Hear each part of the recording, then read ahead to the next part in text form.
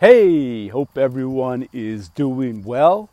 I just wanted to speak to you regarding some interesting research and information that I read about today, and it has to do with cancer. And we all know with cancer, the numbers are staggering now. I'm sure we all know of somebody, if not ourselves, who's been diagnosed with the cancer. I read that 1,600 people die every day in our country, in America, from cancer. And in China, it was a little over 8,000 people die per day because of cancer. So the numbers are really staggering, and it seems like they're increasing also. So a lot of research, of course, is being directed towards cancer. And what I read about today was very interesting. They were calling cancer now, this research, a metabolic disease. Traditionally, cancer has always been looked at as a disease where your genes, your genotype, plays a major role in dictating cancer. And even testing for the quote-unquote cancer gene has now become very popular.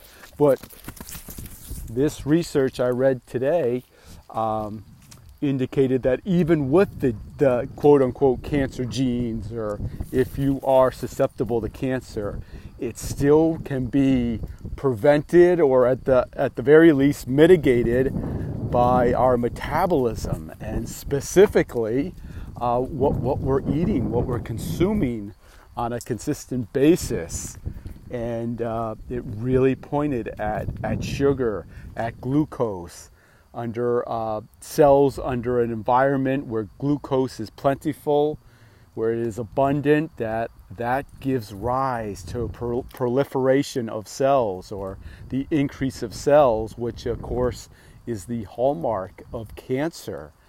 And not only that in that environment, a glucose-filled environment where cancer cells can start to accumulate, could be the cause of your cancer, as this research was stating.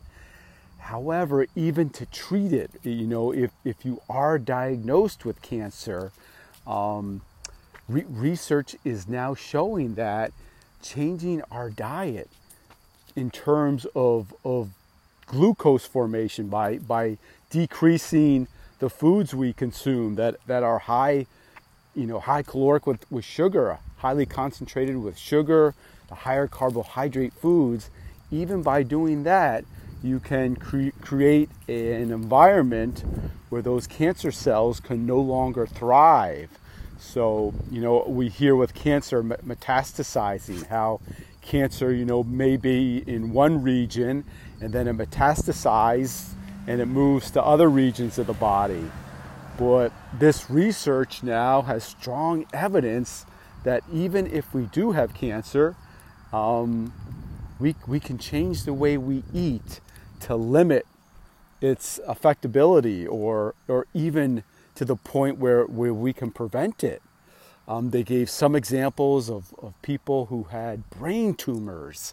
And usually with a brain tumor, the prognosis is not good. I think most times it may be 6 to 12 months on average in terms of your life expectancy. There are different types of brain tumors, but the one they were discussing in this research was about a 6 to 12 month prognosis for life expectancy. And they would have these people, and they would completely change what they were eating to the point where their glucose or blood sugar was dropping dramatically. And what they found was this would reduce the size of the tumors, and then they would be more they would have much greater likelihood of a surgical intervention where a neurosurgeon could go in and remove the tumor once it had shrunken to a size where they felt they could get most, if not all, the cancer out of the brain. So just really interesting how this seems to all tie back to what we're eating, how we're eating, and again the high glucose levels, the high blood sugar seems to affect us in so many different ways. So I thought that would be interesting. Wanted to pass that along to you. And it even spoke of this research again. It spoke of how, in terms of treating cancer, traditionally it's through radiation and chemotherapy, trying to reduce the cells, or again, if it's tumor, it's trying to reduce this tumor through radiation and chemotherapy. But this research had an interesting statistic that more people are dying from the treatment of cancer than the actual cancer itself. So, traditionally we go in, and if we're diagnosed, the traditional therapy is chemotherapy and radiation. However, that treatment is not only going to neutralize or kill the cancerous cells, but it's also going to kill thriving cells that we need to survive. And what this research is indicating is that the treatment, the traditional treatment, it's killing so many good cells also along with the cancer cells that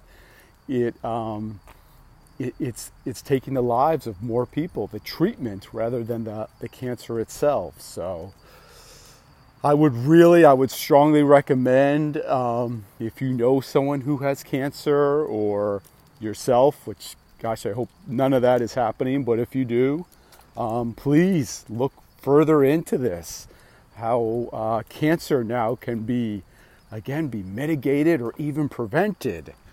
And if you do, and again, I hope nobody you do know or yourself does not have cancer, but please be preventative. Get ahead of this. Start now. Start changing what you're eating, how you're eating. That the sugar is just ubiquitous now in our diet. It is everywhere. You have to be so careful and really be mindful of what you're putting in your body. Okay, well, I hope that helps you guys. Just trying to research and read as much as I can and then pass it along. I hope you have a good day, and I will talk to you soon. Take care. Bye-bye.